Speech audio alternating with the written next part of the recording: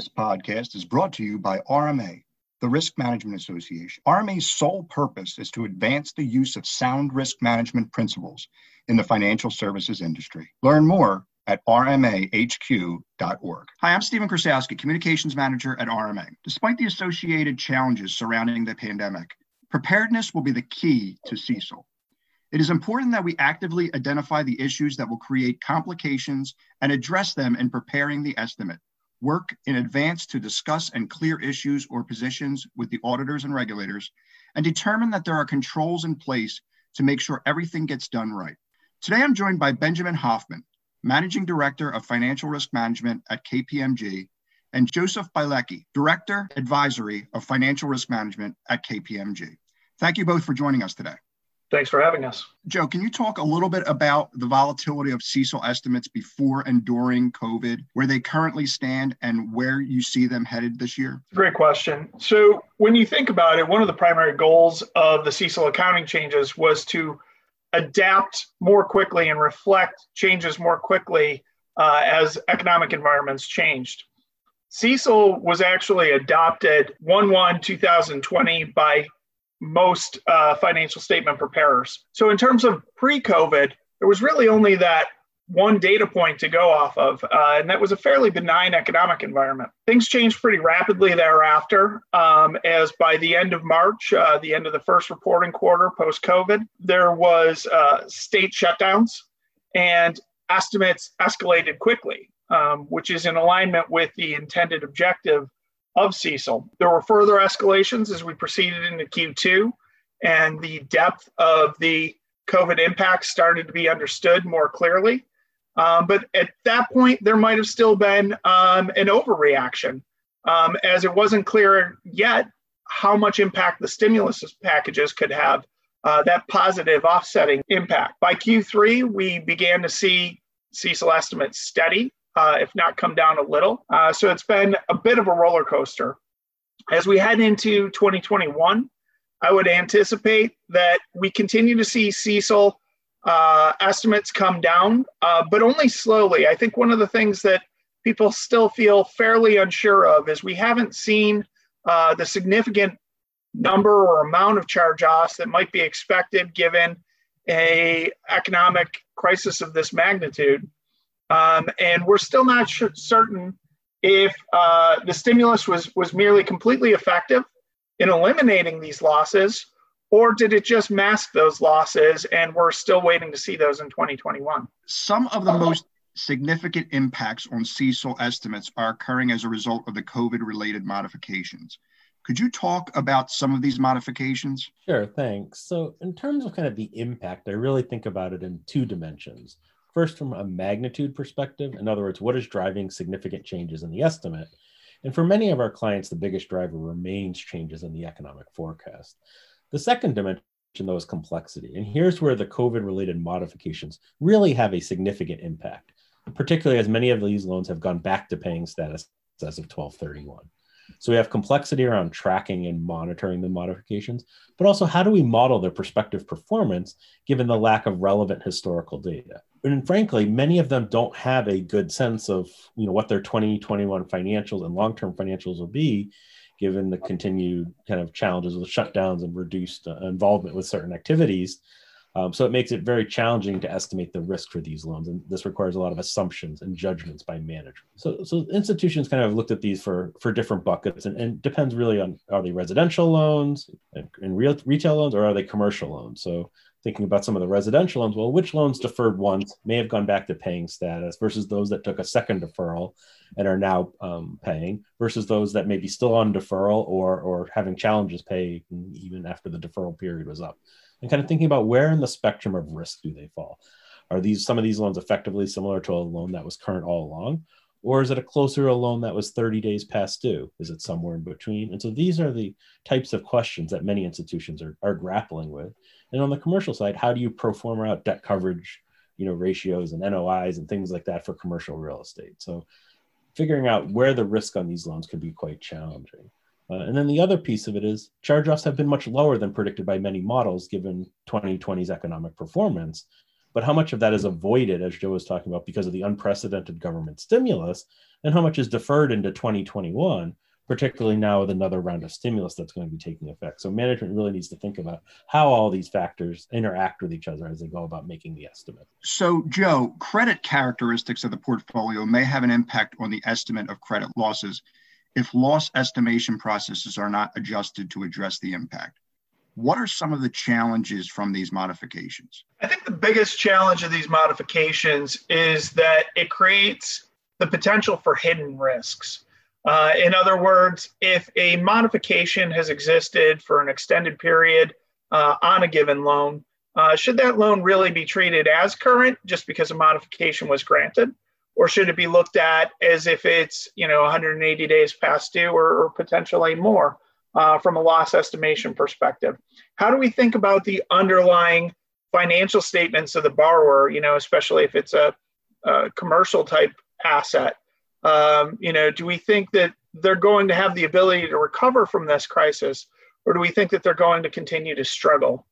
It could affect characteristics such as those made in segmentation decisions, where previously things with perhaps like collateral may have been grouped, but now you need to consider also what industry is that operating in.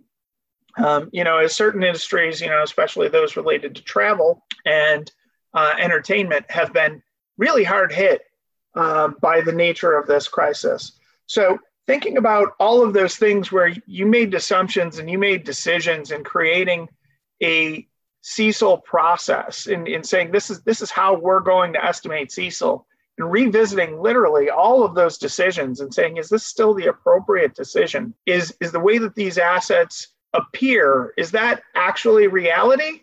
Or is there something else that I need to think about? And are there hidden risks? Ben, the volatility in economic forecasts could have a significant impact on CECL estimates. Could you talk a little bit about this and what banks can do to prepare for such forecast uncertainty? Yeah, great question. I think the biggest opportunity to prepare for this volatility is really kind of robust scenario and stress testing kind of analysis capabilities and looking at kind of a really wide range of scenarios. Some people might feed Moody's or Oxford or other scenarios through their models, but there might also be kind of other variations on those scenarios and to really understand what is the potential range of outcomes and how that volatility might occur quarter over quarter, depending on the sequence of events that occur. And then, within those scenarios, the ability to drill down into the key drivers of the estimates to really understand, well, what's driving those differences across the scenarios relative to what's going on in the underlying portfolio. Some of those sources of imprecision that might necessitate a qualitative adjustment, either positive or negative, might be some of the deferrals and what's going on with them that we've been talking about. How much of the kind of NOI and other deterioration is already reflected in risk ratings to the extent an organization is using risk ratings, or those metrics themselves really drive kind of management's understanding of the impact that those scenarios might have. Rewind a couple of quarters, many of those values might still be 1231 numbers and reflect a kind of a stable, slightly growing economy. Over time, more of those are going to be replaced with kind of post-COVID numbers. Well, how does that, are you double counting the impact of the adverse scenario that you've already, if you're using pro forma numbers, you're already capturing that as well. So how does management think about those types of risks as they're going about both capturing that on an individual kind of rating / financial metric level, but also using the forecast provided, by either the vendor or internally developed. So qualitative adjustments may be necessary to kind of better align the loss forecast with the true level of risk in the portfolio. The other way we've seen kind of banks approach the volatility really gets down to kind of using multiple scenarios. Many institutions used a single scenario approach from a complexity perspective or a less complex perspective, at 1/1 at the transition date. But we've seen many switch to either directly using multiple scenarios or implicitly, applying qualitative factors based on multiple scenarios, and then tweaking the weights of the different scenarios as we've moved through the year to reflect information that may be subsequent to the development of the forecast, but prior to the end of the financial reporting period. So that we've seen a lot more activity in kind of how banks think about the scenarios and what are the appropriate ones to use to help them create the best estimate in face of that uncertainty. Joe, moving on to modeling, how are model limitations affecting CECL estimates, and what could banks do about that? Well, if you think about it, models are always based on data. That data comes from our history. These are things that have been historically observed. We have not, in the history that's being used by these banks, really since at least the early 1900s, seen something like what we're seeing with COVID. And that creates a model limitation as models designed on the specific set of data, whether it's the past 10 years, 15 years, or 30 years, all of which independently seem like a significant amount of data, something that you could base a model on. But because this has never been seen in those periods, you really get the tendency of models in this case to create something that's based on those observations, but not necessarily indicative of where intuitively you would expect your losses to come out, given the exact way that this circumstance is playing out. Most significantly, we've never seen this level of government assistance before.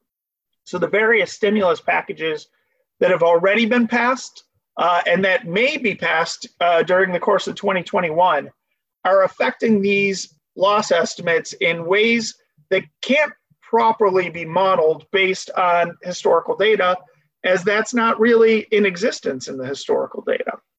Further, the magnitude and speed of change hasn't really been in existence in those last 10, 15, 30-year periods. Generally, you see a recession happen with sort of a steep incline, let's say for unemployment rate where things devolve quickly. And then you see an improvement that takes a fair amount of time to achieve, generally 2 to 3 years. Those changes, even in the historical data points of 2020, are still affecting our estimates at 2020 year end and in 2021 due to lead lag relationships that might be used. And so we need to think about the volatility that those rapid changes are creating in our model estimate. Are they causing our probabilities of default to rapidly increase to levels that are above expectations and then also rapidly decrease as it looks like unemployment's massively improving, but in fact, it's just better capturing kind of a very temporary effect. It's also reduced our ability to utilize perhaps some of those variables that were always dependable in historical modeling, like unemployment, like changes in GDP. Those have always had a really strong relationship with loss, but due to the stimulus, we're not seeing that. So do we need to look to alternative models, perhaps, with different variables that have remained more steady, perhaps, and better capture our thoughts on risk of loss in this environment? So those rapid and significant changes, as well as the stimulus package, is just creating a set of circumstances that is confusing models and potentially requiring qualitative adjustments and or management overrides, which can be very significant, and they can also be both positive or negative depending on circumstance. Ben, the 2020 economy and COVID-related impacts are creating a need to revisit certain accounting policy elections and assumptions. What are some of these elections and assumptions? Sure. I think there's a couple of different things that come to mind here. Certainly Joe's talked a lot about the relevance of the historical data in a post-COVID world, and in thinking about we always have a lot of attention on, things like probability of default and loss given default. And, obviously those are significant drivers of the estimate, but there's a lot of other assumptions, prepayment rates and, kind of extension considerations that, may have very different expectations of behavior in a post-COVID world than they did before. Maybe for some portfolios and segments, it's very similar, but those need to be kind of reevaluated and rethought through to make sure they remain valid post-COVID. The second one, we talked a little bit about this earlier, kind of shift from single to multiple scenarios, and kind of how institutions think about managing that risk and why those assumptions make sense. It's not enough simply to say, oh, we think the risk of a downturn is higher, so we're moving, say Moody's S3 scenario from 30% to 50%.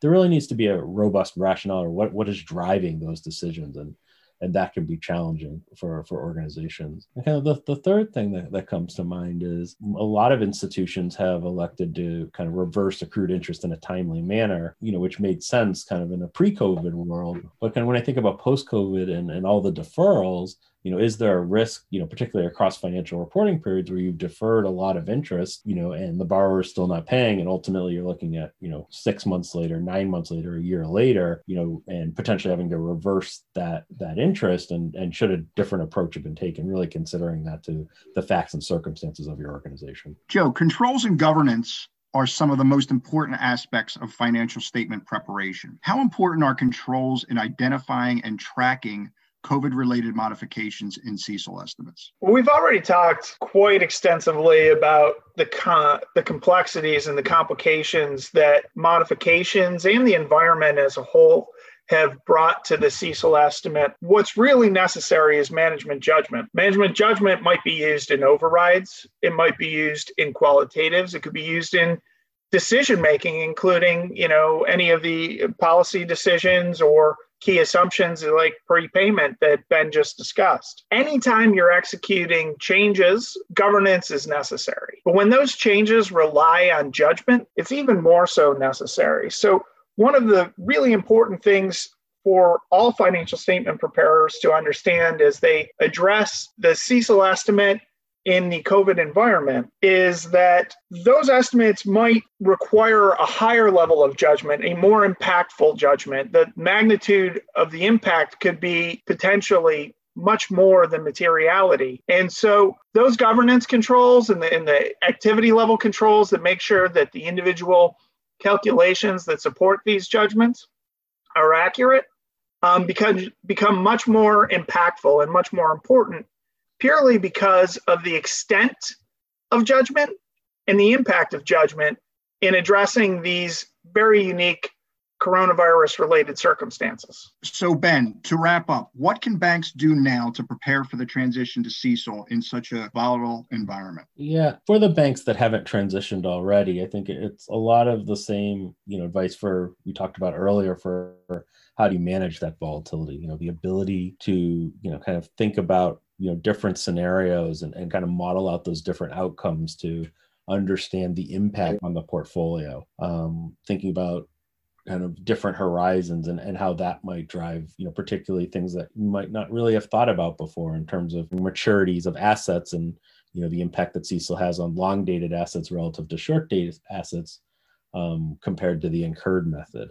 And so kind of really making sure that you're kind of thinking through what are those kind of complex series of inputs in, and then kind of running some sensitivities to those key assumptions. Well, if the duration of the portfolio shortens by 3 months, 6 months, a year, what have you, or lengthens, well, what impact that has on the estimate. So really kind of understanding kind of all those different levers that could drive a change in the estimate, as the portfolio evolves through time, I think is something that will really help, management make informed decisions about how they run the business.